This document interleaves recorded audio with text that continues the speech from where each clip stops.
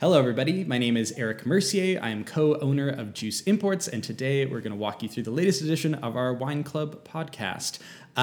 Today in the studio, we have a very special guest from the far-flung reaches of the Okanagan, from the glorious Naramata bench.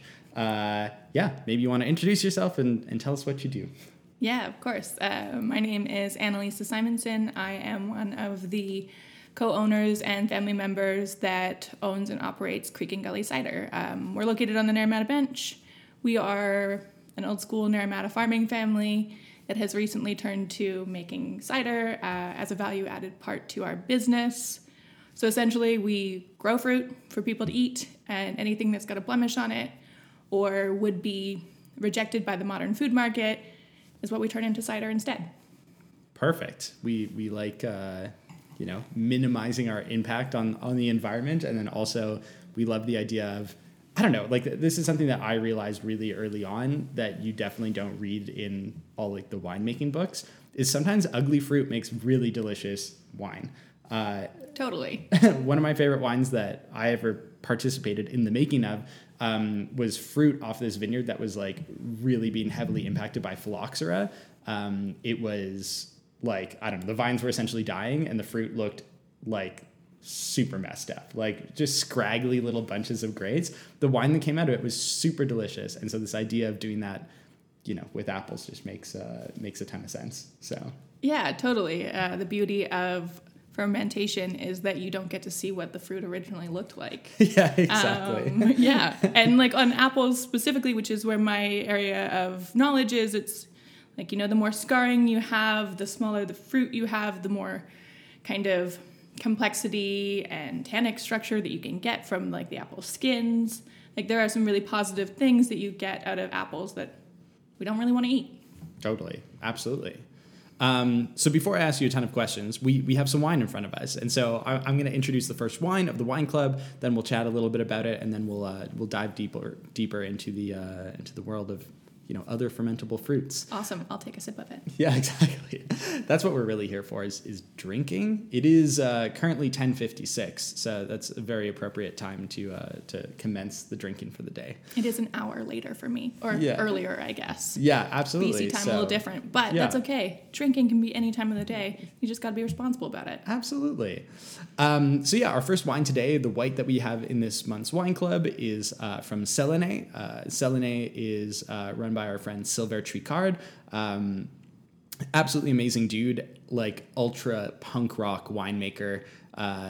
He's everything you would imagine, a French, punk to be like, overalls with no shirts on underneath, covered in tattoos. The first time we went there, we walked into, an empty winery, couldn't find anybody around, other than the fact that there was the distillers blaring over like this really tiny radio. And then out back, we stumble upon him smoking cigarettes with his friends, crushing glasses of wine around a big wheel of Comte. It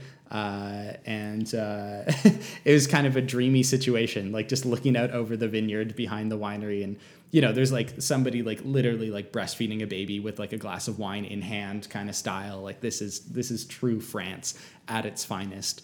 They're located in Beaujolais, which is just south of Burgundy, arguably the most famous wine region in France. Beaujolais, very recognizable, but mostly for its red wines, and in particular, Beaujolais Nouveau style wines. So really fresh, young wines, red wines that are designed for early consumption, that are often, fairly low in alcohol, low in tannin, high in fruit, just meant to be slugged back. But the styles of Beaujolais that Sylvain makes are a little bit more serious, and even more rare than that is this, which is Beaujolais Blanc. Beaujolais Blanc is made from sometimes called Gamay Blanc, but which is actually Chardonnay. Like the rest of Burgundy, they specialize in Chardonnay, but the soil types are way different here than you'd see in Burgundy proper. And so here we have a lot more granite, you have a lot more sand instead of the limestone that you see further north. So the styles of Chardonnay here tend to be a little more plump, little more, I don't know, kind of rustic in style. They're not so like all about the finesse, although this is a very finessed version of this style, but they tend to be a little bit more kind of wild. And that's one of the things that I really like about them. You don't see them that often. We got basically just enough for the wine club plus a couple extra cases. And so this is like a super rarity that we're, it's the first vintage we've ever gotten of this wine. So it's cool to get to share with people. You've gotten to smell and taste. Thoughts, opinions? Yeah. I mean, it's delicious. It has this like really beautiful kind of floral and salty nose to it, which I really love. It's pretty cool. I am not the most amazing taster ever. I came into this business from a farming side of things. You ask any other member of my team and they can describe what they are tasting with a finesse that is just like astounding. I kind of stick to my flaws. So anything that just like tastes delicious, I just like to say tastes delicious. No, that's totally valid. I think that's an underrated side of tasting, is just sort of like the gut reaction side of tasting, being like, this is delicious. I like this. I would like to drink this. That's what this is doing for me. This is also fermented in concrete, just to give everybody a heads up. So don't expect any kind of oaky Chardonnay qualities. This is all fermented in concrete tank. So a little more, again, kind of finessed, despite the fact that it's grown on granite, which to me always adds like a peppery quality to the wines. And I find that this has like a very modest version of that kind of like white peppery, sometimes kind of like agave notes. Like I always get things grown on granite always remind me of tequila. This is like not fully in that direction, but there's definitely some of those interesting sort of vegetal qualities, but in a really sort of pleasing way. Yeah. And I really like how within the label of this bottle, they have the moon, which actually does kind of like bring out, I don't know, the idea of the concrete to me. They have it on either side, either darker or lighter. And I think that that's like a fun way to just kind of maybe reference what they're doing winemaking without actually hitting anybody over the head with it. Totally. I have no idea if that's purposeful, but that's what that's saying to me. I'm sure they're doing that. He's a thoughtful guy. He's it's so crazy because again, I think you see somebody of his ilk like being such a punk rocker and you're like, cool, like this guy's probably a laissez-faire kind of winemaker, but no, he is militant. He is a very, very like very good winemaker. Like lets nature take his course, but at the same time is very precise in the things that he does. One of the other things that I really appreciate is that, like, I can't remember what percentage it is, but I think it's like 25% of his of what he makes, he bottles in Magnum. And then not only that, but like of that, I think he keeps 50% for personal consumption. All his personal consumption bottles are in Magnum. He's like, absolutely. Like, if I can't get through a Magnum, like, is there even a reason to be opening a bottle of wine? That's such a classic winemaker style of consumption. Oh yeah. There's something there's something so lovely about a Magnum, just because the idea behind it is to share it, right? People don't choose to consume a Magnum by themselves, though if they can, all the power to them. Yeah, like that is such a social thing.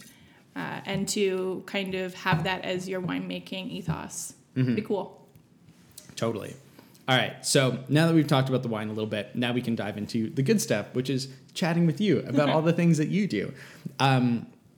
So one of the things that I want to talk about, which I think will be maybe enlightening for some of the crowd at home that is, again, maybe more familiar with grape growing than they are with apple growing. Maybe you want to talk a little bit about some of the specifics of like apple growing that are maybe different than grape growing, or you can point out some things and I can, talk about the differences or however we want to do this. Yeah, totally. Yeah.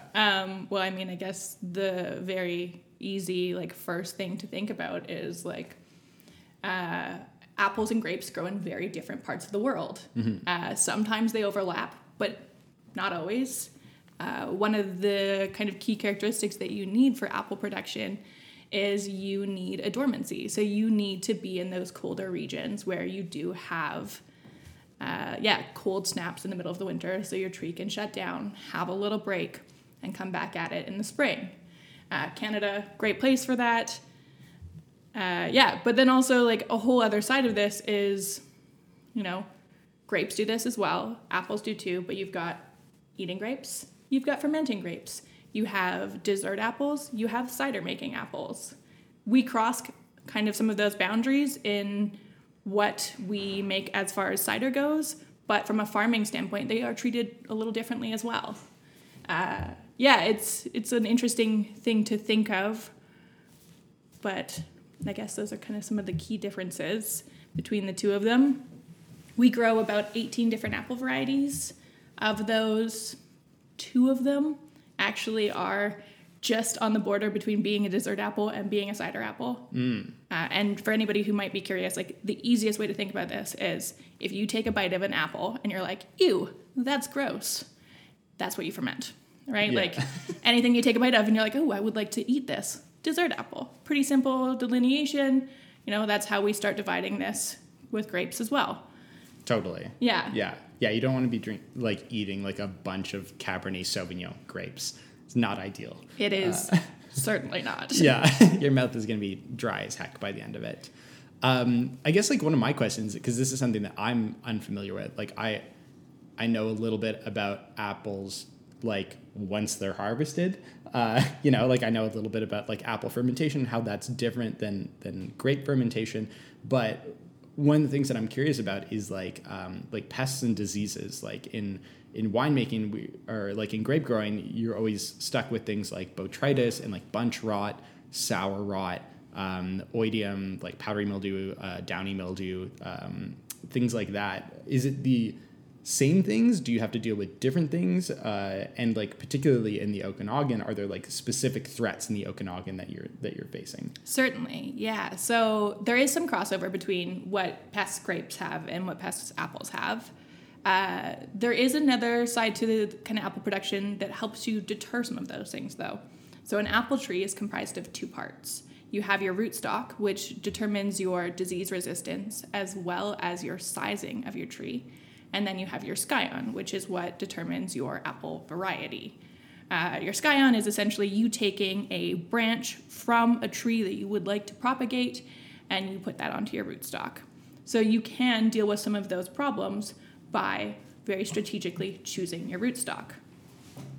So things that are grown in, say, Victoria or on the coast are going to have a much different rootstock than what is grown in the Okanagan Valley. And that is really great. We do have powdery mildew as well. The difference is that an apple tree kind of has a bit more resilience than a vine. And you can think of that just because, they're a bit bigger, but your fruit isn't as easily messed with, I guess. We have a thicker skin to apples, so there's just like a little bit more of a barrier between what's happening on the tree and what's happening with the fruit. We also have, pests that go throughout the orchards. A huge one in the Okanagan is controlled by the Sterile Insect Release Program, and that is the codling moth.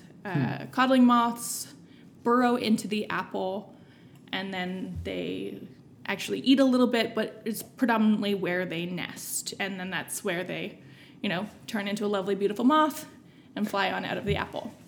That leaves you with a fruit that has a hole in it, though, and sometimes a fruit that has a bug in it. So that's a real problem. Great for cider making. A little bug never hurt anybody, actually. It would not be the first time someone has consumed a caterpillar. Yeah, you should see working in Oregon, the amount of earwigs that go into a bottle of Pinot Noir. Unbelievable. Yeah. I feel like my fear of accidentally consuming, and it's not like the bugs are making it into the bottle. They're just being steeped during the... adds extra flavor. Yeah, absolutely. Yeah, we grow other things other than apples. We have peaches, pears, plums, and peaches are notorious for earwigs. Oh, yeah. The little well at the top of the peach is just like earwig heaven. So when you're picking a peach, you have to do it very gently. You don't want to bruise the fruit. So you kind of just like tuck your hand underneath and you very lightly lift it. But as you do that, you pour a pile of earwigs onto your arm. And it is so hard to control your reaction and just like be okay with that. Yeah. But, we have a certified organic farm. We've been certified for 38 years. Like, we're getting used to it. At Yeah. least I'm getting used to it. I do still scream every now and then. Yeah. Depends on how many earwigs landed on me. But yeah, so we deal with a lot of pests, but I don't always think that we need to consider them pests. We have a really healthy biome in our orchard. Lots of things that like people would think are negative are, say, wasps.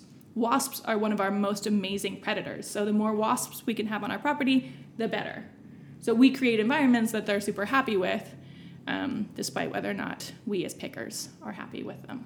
Totally. I think that's a big sort of misconception that we have, is that we live in this like really sterile version of society, where it's like, the amount of food cleanliness that we have, in some cases is obviously like quite a benefit, and in some cases can kind of be a detriment, because it throws our whole thinking about environments completely off, essentially. Like a place like, again, we're currently sitting in my apartment, which is rather clean. Not a bug about. Yeah, exactly. Not a bug about. And like this seems normal to us, but for there to be this few things living is like very weird if you think of it on a global scale. And so I think a lot of the things like, when you walk through a forest and you get like a spider web in your face or whatever, our thing is like, ugh, it's so dirty here. Like this freaks me out. I'm like, ugh, grossed out by this. But realistically, like that's a sign that things are healthy, that, like that little creature is actually a positive force for the environment. It's keeping everything kind of tied together. It has a role to play. And so for me, going into the vineyards, seeing things like earwigs, seeing things like caterpillars, seeing things like birds, seeing things like, whatever it happens to be. Last time we were there was deers, which are not good from a financial perspective, but they're quite cute. Yes, and the family has grown. Oh yeah. They're just multiplying again off those good apples. No, I mean, it would be an idyllic place to live. Actually, it is an idyllic place to live. I live there. It's very nice. I should be totally okay with sharing, and I am on in many ways, because the deer are very frustrating. They do eat a lot of apples. They do eat the new growth on the trees, but there's very few places for them to be in the Okanagan. There are very few farms left that aren't entirely fenced. Mm-hmm. And I don't know if you've ever seen an animal trapped inside a fence. It's pretty terrifying, and it's really hard to try to get them out. We had a moose in one of our orchards this year. Everybody risked life and limb to attempt to get this moose out of there. And we finally came to the conclusion, you know what? We're just going to leave her here. Yeah. And she left on her own a couple weeks later after having a nice little baby moose. Oh, wow. Yeah, it was That's sweet. Really, really adorable. And we almost missed that because we just thought a sterile environment is better. Yeah. But so like even us, we have a hard time with this every now and then. But you got to kind of like train yourself to be like, no. The more robust we can make this environment, the better it is for everything involved in the environment. And we should be a part of that. Mm-hmm. One of the things that I noticed at the orchard was that you do have like grasses growing between the trees. Are those selected grasses, or those wild grasses, or those like intentional cover crops, or is it something that you maintain, or is that just sort of the nature of the beast? That's a wonderful question. So on the orchard that you visited, those are indigenous plants. It is also one of those things, as farmers, we like to control the plants around us. That is the idea behind large-scale commercial production. So what we are trying to do is to allow those indigenous plants, because they are growing and producing exactly what that soil needs. It's created its own ecosystem, it is regulating itself, and that's a super positive thing. So the only thing that we will attempt to control is things that can be dangerous to us. We do have a little bit of a poison ivy problem on that property. And I'm very lucky. I have yet to get poison ivy in my lifespan, so I'm not entirely certain if I will, but my partner gets it every single year. So that is something that like we will control by either laying down cardboard and then soil on top and just reducing the light to it, or we could lay down tarps as well and suppress it that way, and we just actually hope that better beneficial weeds will come up after we are done that process. Totally. But yeah, that's about the amount of control that we enact on that space. Other than that, it really just like does itself. Yeah. Yeah, and I think that that's a positive thing. Yeah, no, I absolutely agree. I think that, with one of our producers, Gut Ogao, their sort of realization that nature knows best was very much when they purchased their vineyard, which had been abandoned for, I don't remember how long now, but like between 15 and 25 years. So basically, you can't even tell that there's a vineyard there anymore. And they were just like, all of a sudden realized like, cool, we turned it into a vineyard X number of years ago. And then given even this short amount of time, it went back to being what it wants to be, which just shows how unbalanced that vineyard was. If it just completely turns into something that's not a vineyard after that short a period of time, obviously it wasn't a really like sustainable ecosystem to begin with. Yeah, it's trying to find its stasis some other way. Absolutely. And so, yeah, their goal was like, hey, how can we make an environment that is maybe not self-sustaining, that's probably the wrong word for it, but like, at least cohesive. So yeah, that was always a really interesting way of me thinking about it. Like, if we were to abandon this right now, would it continue to thrive? Would it continue to be this particular environment, or would it turn into a different environment? And so, yeah, that's always kind of like an interesting way of thinking about sustainability and the viability of any given farm, I suppose. Yeah, so. Exactly. And, just on a kind of weather standpoint, we are in the Okanagan Valley. It is a semi-desert. We have things that have been happening like a heat dome. And the more weeds that we have, the better water retention we have. I don't know if people are aware of this, but there are a lot of conventional growers throughout the Okanagan Valley. You walk into one of their orchards and it just feels hot and dry. Yeah. I have not walked into our orchard in a long time and felt hot and dry.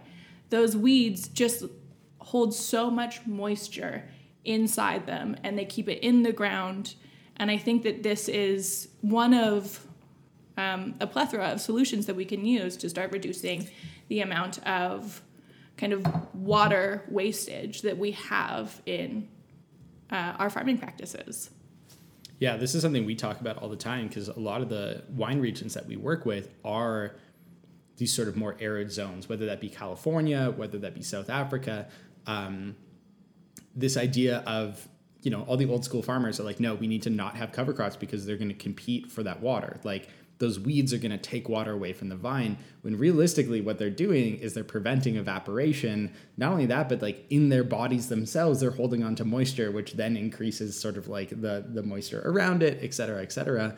Not only that, but it's like a huge cooling factor for the roots. And I think a lot of people think that it's the temperature above ground that matters the most for things like photosynthesis, for things like actual ripening.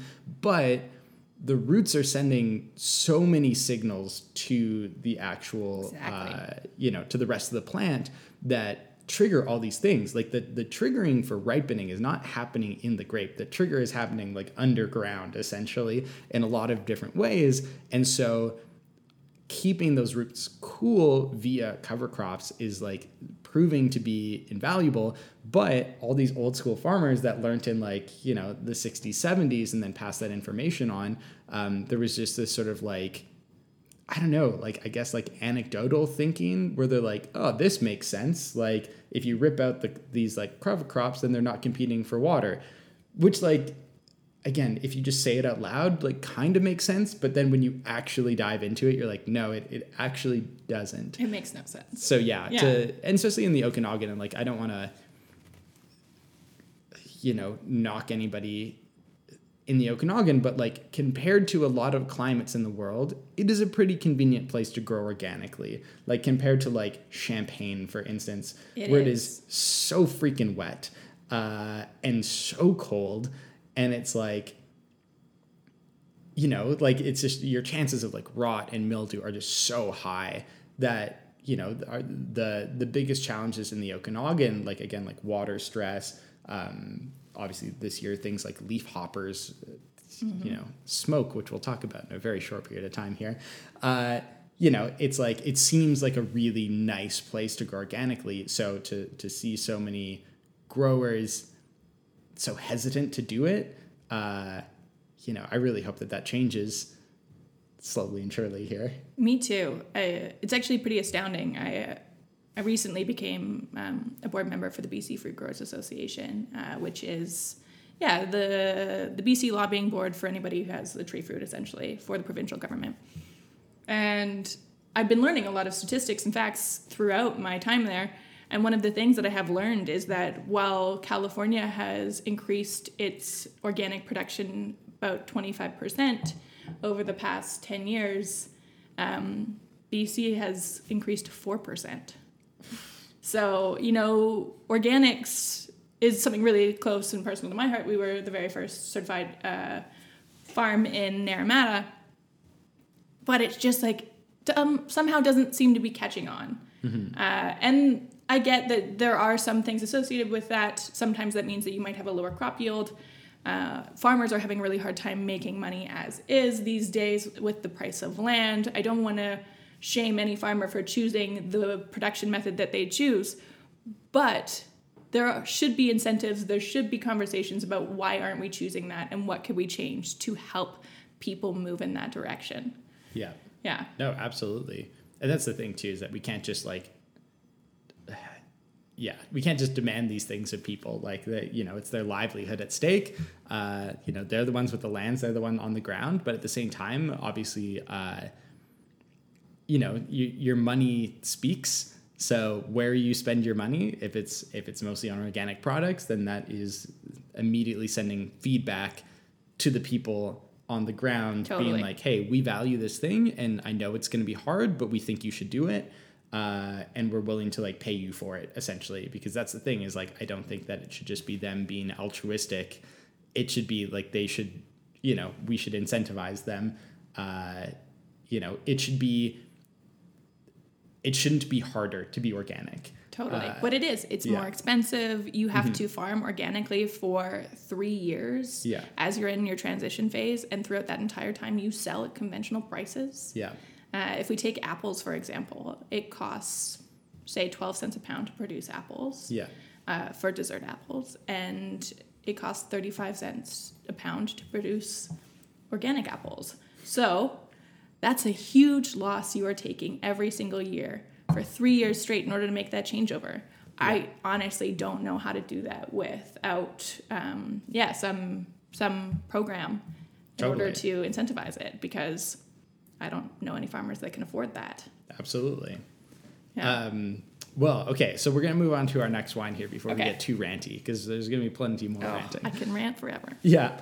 So next, we're going to actually taste a wine from the Okanagan, which is quite exciting. It'll give us plenty to talk about for sure. This is a Sunday in August Pinot Gris, a wine that we look forward to getting every year. Every single time we get it, it sells out almost instantaneously. Everybody kind of goes bonkers for it. It was one of the first sort of Okanagan natural wines that I discovered on a trip probably close to 5 years ago, when essentially after writing off the Okanagan for the first 5 years of my wine career, not writing it off necessarily, but thinking that there was nothing progressive happening in the Okanagan. There's people making great wines. I've always been a huge fan of Tantalus, for instance. At that point, drinking quite a bit of wine from the Okanagan, but it wasn't necessarily wines that I thought were pushing the boundaries. The farming wasn't as interesting, et cetera, et cetera. And so I was like, cool, I wonder if there are any young winemakers out there, anybody that's trying to start their own project in this landscape really dominated by, hedge fund managers and pharmaceutical companies and things like that going in and buying flashy wineries that they can show off to their friends or whatever. So I went and I met a ton of really cool people that were just starting off. We met Costa and Jody from Rigger and Whimsy. We met Tyler and Jordan from, at that point, not even called Lightning Rock, didn't even have a name yet, but they had just started kind of on their solo wine adventure. We met the crew from Bella. We met, gosh, I can't even remember. It was so long ago. But one of the standout wines that I had was a Sunday in August Pinot Gris, and it was essentially the second vintage ever of this wine, made by our friend Mike. We reached out to him, started forming this relationship with him, and we've become, really good friends over the course of the last 5 years. And so to be able to represent this wine, that was sort of one of the impetuses for us, like getting excited about Okanagan wine and what the future of Okanagan wine looks like. This was definitely it. When we think of regions that have comparable climates to the Okanagan, one of the places that I think of is sort of like the northern sort of foothills of Italy, where it gets super hot for a very short period of time. And you think of the wines that are made there, and it's things like, skin contact white wines, these fresh styles of red. You even look at some of the international grape varieties planted up there, Cabernet Franc being one of them. It all kind of makes sense. There's a lot of crossovers. So to do a skin fermented Pinot Gris, which is what we have in the glass today, it just made a ton of sense to me, and it was just such a playful style, and everything about it just sort of spoke to me. Anyways, it varies drastically from vintage to vintage. Every vintage seems like it's its own little adventure.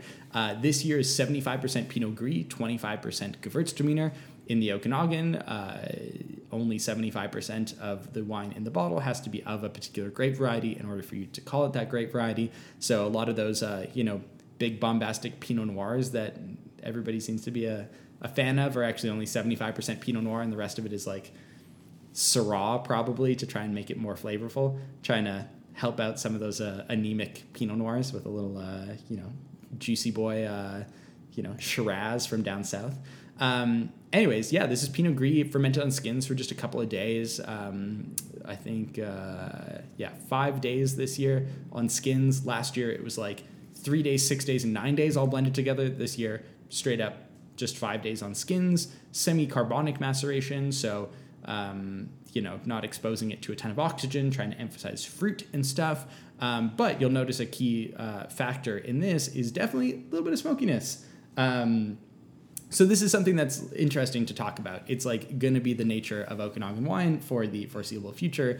And A, like, is it a thing that affects apples? And B, have you participated in any of the conversations on how to mitigate smoke taint without having to rely on like really heavy manipulations like RO, reverse osmosis, or like charcoal filtering or things like that? Totally. Yeah. So this is something that we talk about a lot in the Okanagan.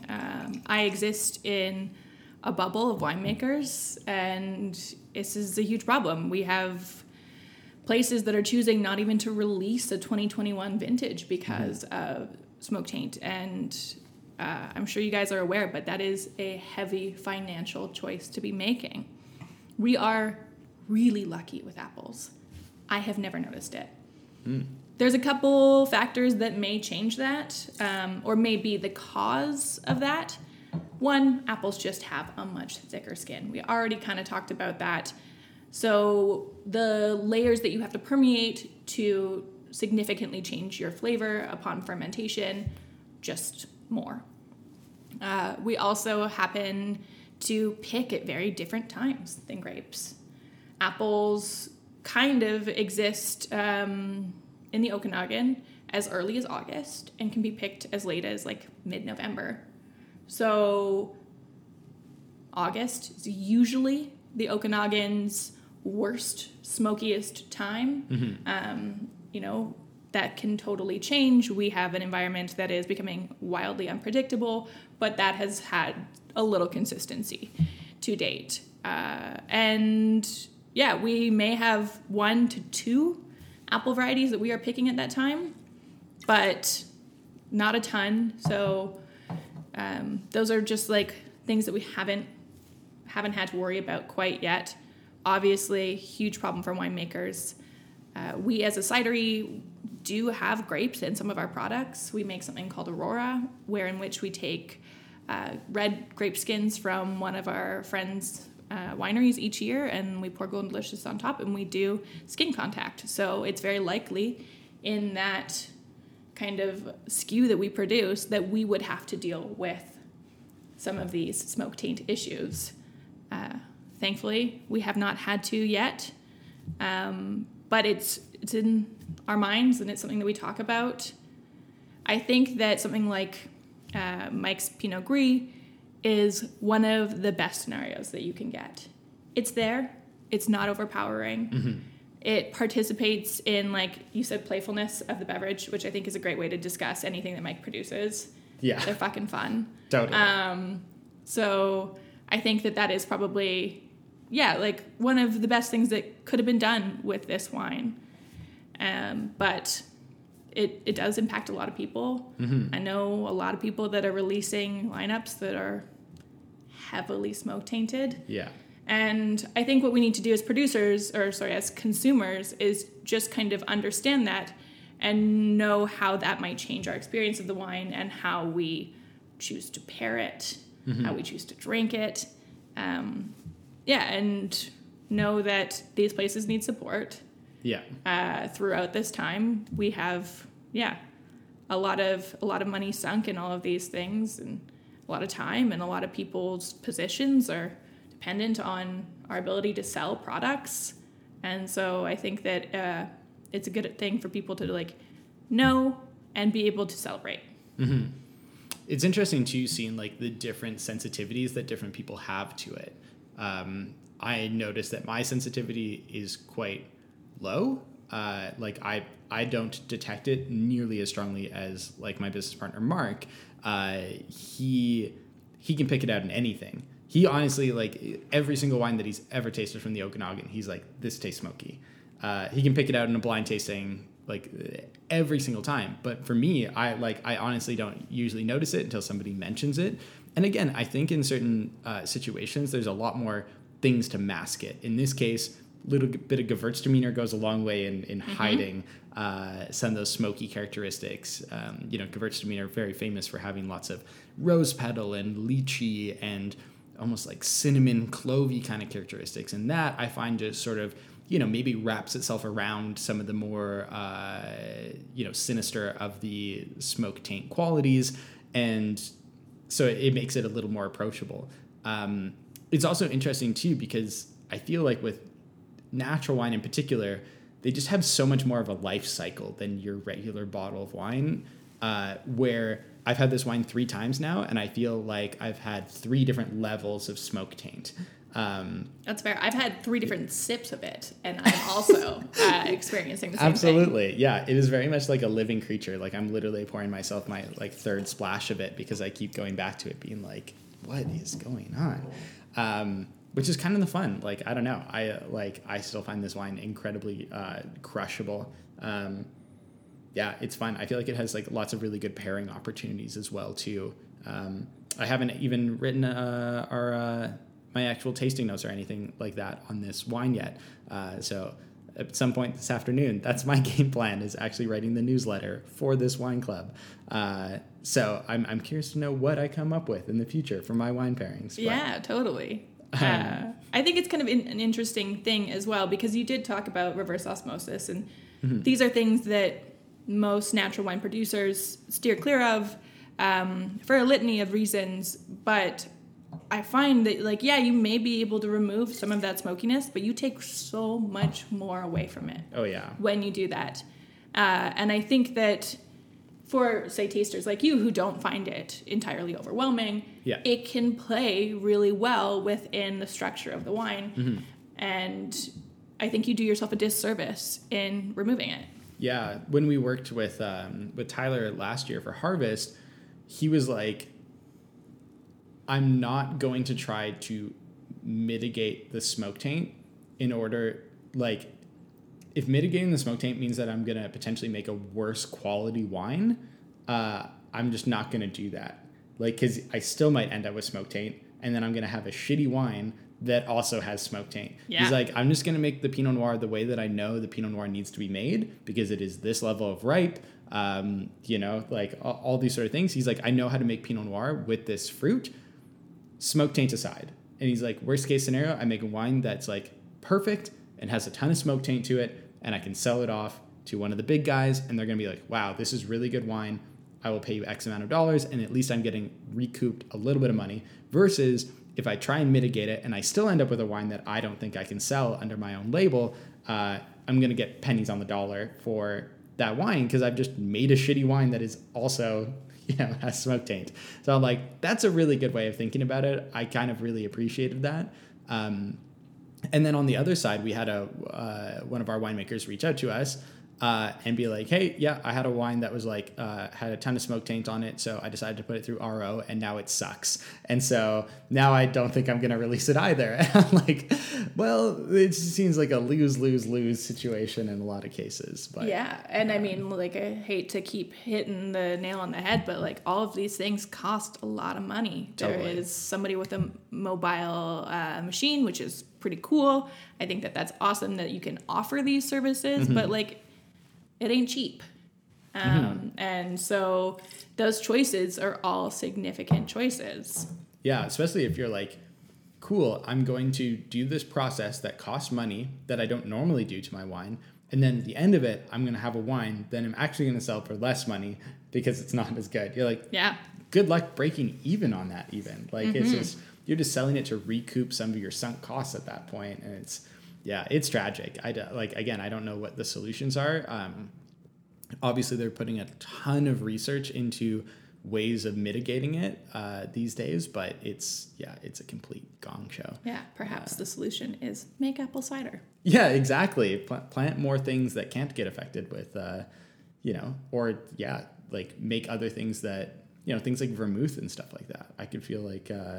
There are a couple vermouth companies coming up in the Okanagan that are delicious. Nice. Vermouth and soda, one of the best things to consume on a hot day. Oh, absolutely. Huge fan.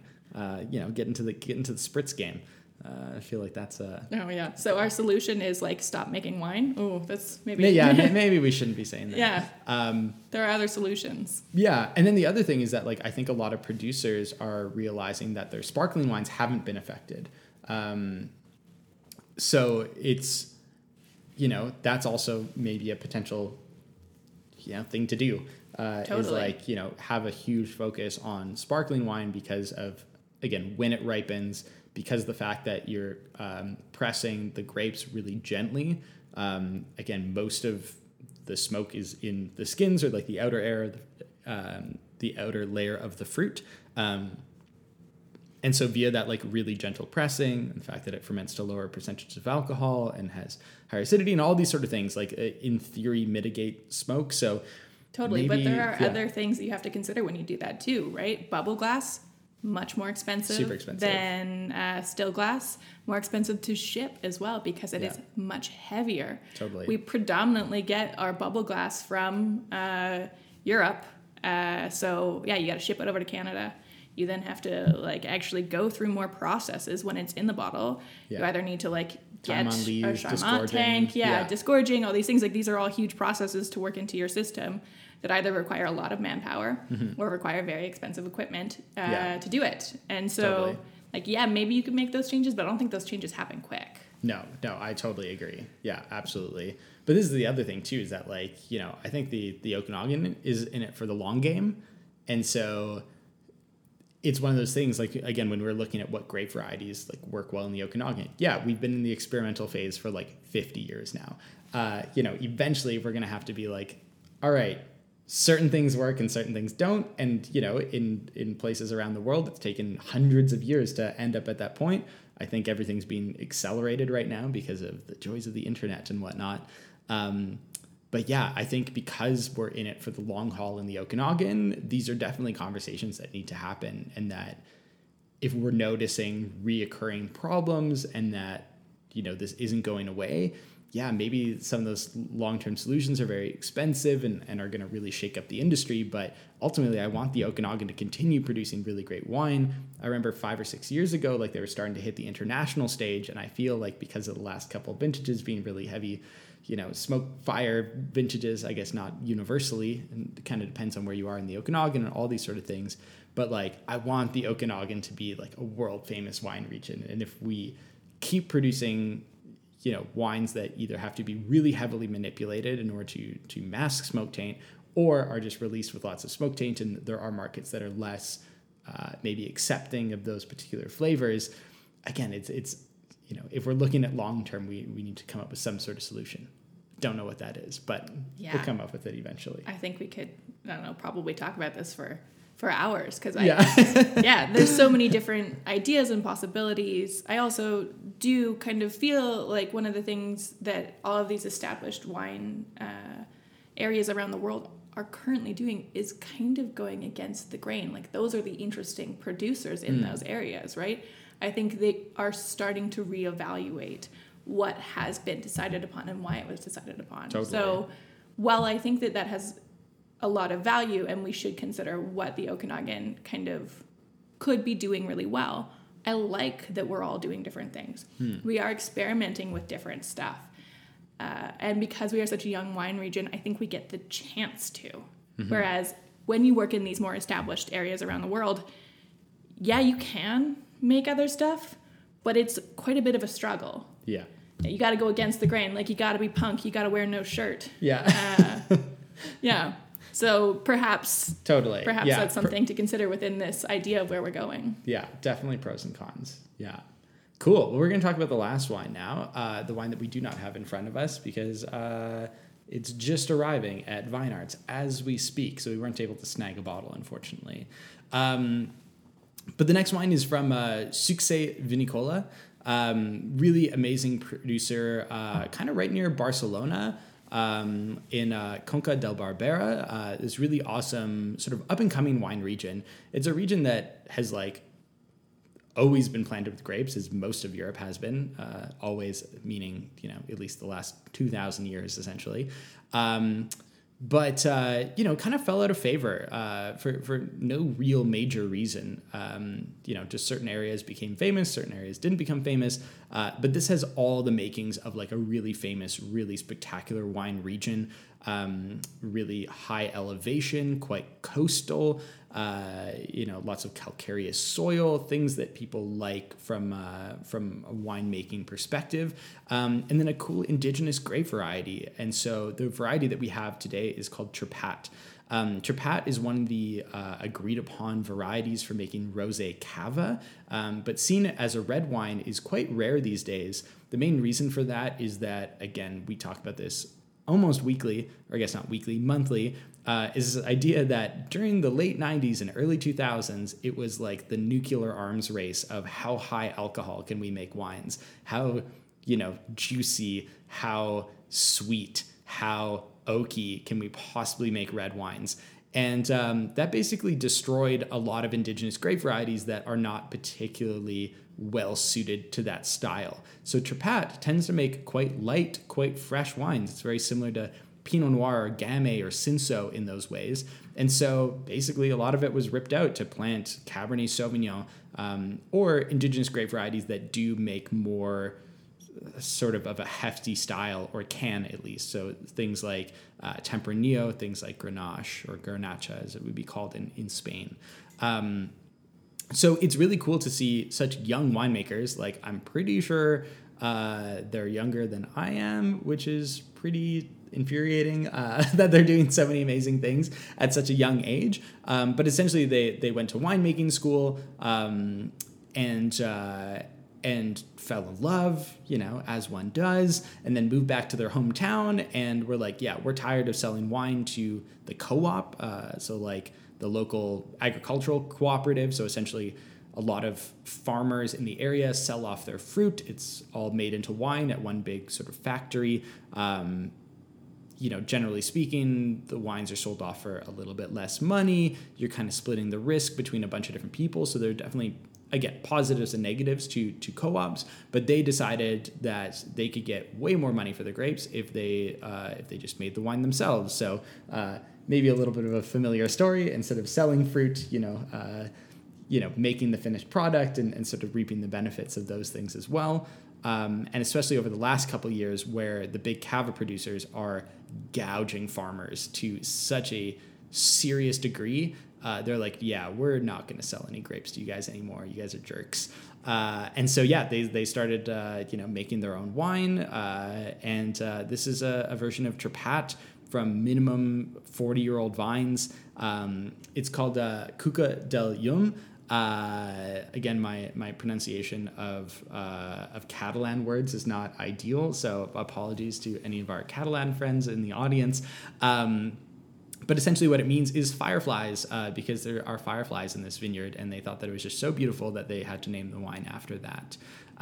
So yeah, this is kind of like a brighter, fresher version of Spain. Spain known for kind of these heavy, not always heavy-handed, but often quite beastly red wines. And so to have these sort of brighter, fresher versions is really exciting, especially from a climate that can absolutely do it. Again, being coastal, being high elevation, being planted on calcareous soils. So I think this is going to be a real fun one, which is a really great transition into the asking you questions about this idea to transition from just selling fruit to making cider. Yeah, totally. Yeah. How did this come about? Okay. Those are great questions. And I can associate a lot with this story. I'm a little sad I don't get to try this wine. I will fix that later on today. Yeah, we'll make it happen. Knowing that it is arriving very soon. But yeah, so to give kind of a brief background about my family, we have been in the Naramata region for 5 generations. We have been farming predominantly true fruits for that entire time. And yeah, so we have a lot of history with tree fruits. Something has been happening within that world kind of within the last 5 years where, we're consolidating buyers. So at this point in the Canadian food market, we have about 5 main purchasers of fruit and or groceries in Canada, right? Like we have many grocery store chains, but they are owned by 5 conglomerates. And so you have 5 people that are making all of the choices for, the hundreds and thousands of people that want to eat a fruit every day. So there's some choices that have been made. And when you have a perishable food item, you don't have a whole heck of a lot to stand on, right? You offer something to your grocery store chain. They say they will buy it for a certain price. And, they can get cheaper fruit coming from the United States. We are right next to another amazing apple growing part of the world, which is heavily subsidized. And so some of those apples come in and they can use that as a bargaining chip. And they'll say like, you know what, I'm going to purchase United States apples instead. And you're stuck sitting on your fruit going, oh dear, what do I do now? And the longer they wait, the lower you're willing to go in your prices. Mm-hmm. And so this has affected a lot of growers. We have been a little luckier because we are certified and have been for so long. We have a bit more of a buffer. We have a bit more control, and we have just like a more active consumer. But we're still affected. And so one of the things that kind of did this the most for me is I think in 2012, the BC apple growers had a protest, or I don't know what the right word is for it. They started selling apples for 12 cents a pound, which is what they were getting paid for them. And what they were trying to express to people is that is what it costs to produce them. And that is what it costs to produce them if you are really, really tight on, staff. If you make sure that you only pay your people the exact minimum wage. If you don't have a tractor that breaks down that year, if you don't have any number of things that can go wrong, that is your base price just to produce fruit. And so if you are getting paid that or less, what is the viability of your business, right?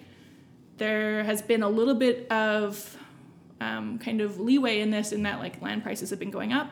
So farmers have been leveraging debt against their land at a higher point than they ever would have, and we're kind of reaching a breaking point where, people just can no longer continue. Can't get any more debt, can't pay off that debt, can't sell their fruit. And so me and my sister-in-law, Kaylee, who is the person that I started this business with, we're trying to figure out how do we participate in this. Neither of us are farmers. We are kind of, fermenters. We originally met because we worked for the same catering company. I actually trained her to take over my position, brought her to a Thanksgiving, and got her a message from her a couple weeks later saying, hey, I think I'm dating your brother. So that's kind of how our relationship started. So when you have two fermentation nerds living on an apple orchard and you're trying to figure out what maybe the problems with the apple industry are, you drink and you ferment things. And so, we started making some cider. We eventually went down to Washington, did a cider making course, planned the company on our way back up, and broke ground within 8 months. Jeez. Yeah, I know. It's a little bit of a crazy story. But I don't know. I find that farmers can have a lot of momentum once you make a decision. Yeah, absolutely. Yeah. Yeah. And this is something that we've talked about before, but like the actual percentage of apples that you buy from yourself for making cider from versus the amount that you actually sell is like actually super minimal. Very minimal. You're right. So let's say it's 5%. Yeah. Yeah. Like 65 acres, quite a few acres in the Naramata region for sure. So it can produce over 1 million pounds of apples every year. Mm-hmm. And yet we get 5% of that. But keep in mind that on some years, we can have damage that exceeds 50%. Yeah. There's no way with like how small our cidery is, like this year, that we can actually absorb that fruit. So we do other things with it too. We dry fruit, we make apple chips, we make apple juice, we do custom crushes for people. We sell apple juice to other cideries. Like we are trying to just like reduce this number as much as humanly possible. Yeah. But I just don't know how close we're getting. It feels like the lesser of two evils, but we are trying to make an impact as much as we feel like we can. Do you sell any fruit to Alberta for like consumption? Like, do you sell to any like grocers? So our fruit goes to a packing house. So we're not actually in charge of the sale of our fruit. Okay. So it goes to one of 2 certified organic packing houses in the Okanagan, which means we only have 2 people that we can look to sell our fruit. Yeah. And they sell both within Canada, but around the world. But they make all of the choices. They decide like, okay, these bins are being sold first. These bins are being sold second. I'm going to hold on to that fruit and like ignore the fact that this person lowballed me, or I am going to sell for that lowball offer. Like we have no control in that, which is really tough. At least the cidery offers us a level of control. So what we always make sure to do is we pay a sustainable price for that fruit that we get based off of the actual vintage inputs that go into that year. Whereas we don't have that same variability with the rest of the fruit that we sell. Totally. I know you were saying earlier that you've sold, when we were talking to Vine Arts, that you've sold like some fruit and some juice, or maybe you've just sold juice to people, maybe not directly fruit, but to like other cideries and stuff like that. Have you tasted anything made from your fruit that you've been like, oh, this is super good, like this is really exciting? Oh yeah, totally. It's always exciting to see your fruit in something. Totally. So that is actually a part of how we got started as well. It takes time to build up, to build a building, it takes money, all of the above. So we were selling juice to other cideries at that time. And I think that everybody makes a unique cider out of it, which is absolutely amazing because we're using the same fruit. So it's kind of cool to see the variability that can come out of it. So it's definitely a thing that I have really enjoyed seeing throughout the lifespan of kind of Northern Lights, which is the name of our farm, and our juice kind of association. Confusingly, the cidery is called Creek and Gully Cider. Just to mess with people. Yeah, exactly, for sure. When did you decide on that name? This is one of the things that people harass me about all the time. Is I never know why any of our wineries are named what they are. Like I can never tell you like, oh, why is this called this or why is this called this? I can tell you all the technical details, but for some reason I always forget to ask these questions. That's okay. Yeah. Everybody has what is important to them. Yeah, exactly.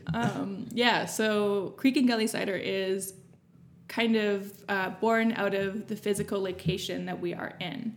I own this company with my family, and I don't know about your family, but we never agree on anything. So everybody had a different idea as to what they wanted to name the cidery. Northern Lights Cider was definitely an option, seeing as that was the existing name of the farm. There is a Northern Lights fruit winery. Didn't want to be confused with that. Yeah. So we started going through the different options. Creek and Gully cider was really the only thing that we could agree upon because we actually have a gully and a creek on every single property that we farm. So we were just going down with like, what can we not argue with? Yeah. And the physical landscape was the answer. That makes sense. I like the name. Just putting it out there. I know that Thank doesn't count for much necessarily, but I've always really enjoyed it. I like, I don't know, good simple name. Just, Unfortunately, no one knows how to spell gully. No? It's a particular, I think, kind of BC physical attribute. Lots of people think of gullies either with like Gulley, Okay. whereas the real spelling is Gullly. Yeah. But yeah, it's like lots of people call that a ravine, or they have a different term for it. Gully is like this kind of like weirdly specific thing, but when you look at it, it is exactly what it is. Yeah. It's a gully. Yeah. It's like, in South Africa, they have like their own words for it too, which is a kloof. Cool name. Which I'm like, absolutely, it's a kloof. Yeah. Like, have you seen it? It's a kloof. So I like those sort of accidentally onomatopoeic namings of things. So cool. Well, we've been chatting for like an hour now, and we need some lunch desperately. So thank you everybody for taking the time to tune in and listening and, tasting through the wines with us. And thank you for coming and hanging out and chatting and giving us so much great information about, the Okanagan as a whole, and also about, farming apples and about cider making and all these sort of things. It was a pleasure. Well, it's always nice to chat, and, I hope I didn't put my foot in my mouth too much. I have a tendency not to record what I say because I say whatever is on my brain. But I think we've done okay so far. Totally. Maybe you want to give like, a final sales pitch. Like, should people come visit you? Why should people drink the cider? What should they be drinking right now? And then we'll call it quits for the day. Okay, well, here is my elevator pitch then. You should visit our farm. It is the reason we make cider. You should see what we do, and you should, get to learn about why we do it. When you come to the tasting room, it's very likely that you're going to talk to me. You're going to talk to maybe my mom, who I have forced to work for me for free. Often, one of the farmers is kicking around. My dad just likes to leer in the corner and, say hilarious dad jokes. And you should try our stuff, because what we are doing is like we're trying to steal from the natural sparkling wine world and impose that upon cider, which is... something that we're having more and more fun with. We're learning more about as we get older as a company. We've released 13 different ciders this year, which the more I think about, the more I regret a little bit. So much work. So many bottling days. Yes. We're actually canning a rhubarb cider at the cidery today, and I am not there. And then actually tomorrow we're doing another round of bottling. Thank goodness I have an amazing team that is back there doing all of that lovely work for me while I get to visit you. But it's a true expression of my family and the space, and the best part is it's also delicious. Totally. Yeah. Absolutely.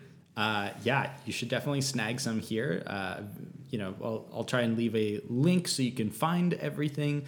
So if you are interested in tasting the ciders, you can actually hunt them down here in Alberta. Or if you're our friends up in the Yukon, order some as well. We can send some up to you. We'll make it happen. Ditto Saskatchewan. We love sharing all the cider all the time. Cool. Well, again, thank you so much. If anybody has any additional questions, you can reach me at Erik, ERIK, @juiceimports.com, or send us a message on Instagram. We're just @juiceimports. We love hearing from you. So hopefully we'll all get to drink wine together again soon. Have a good rest of your day.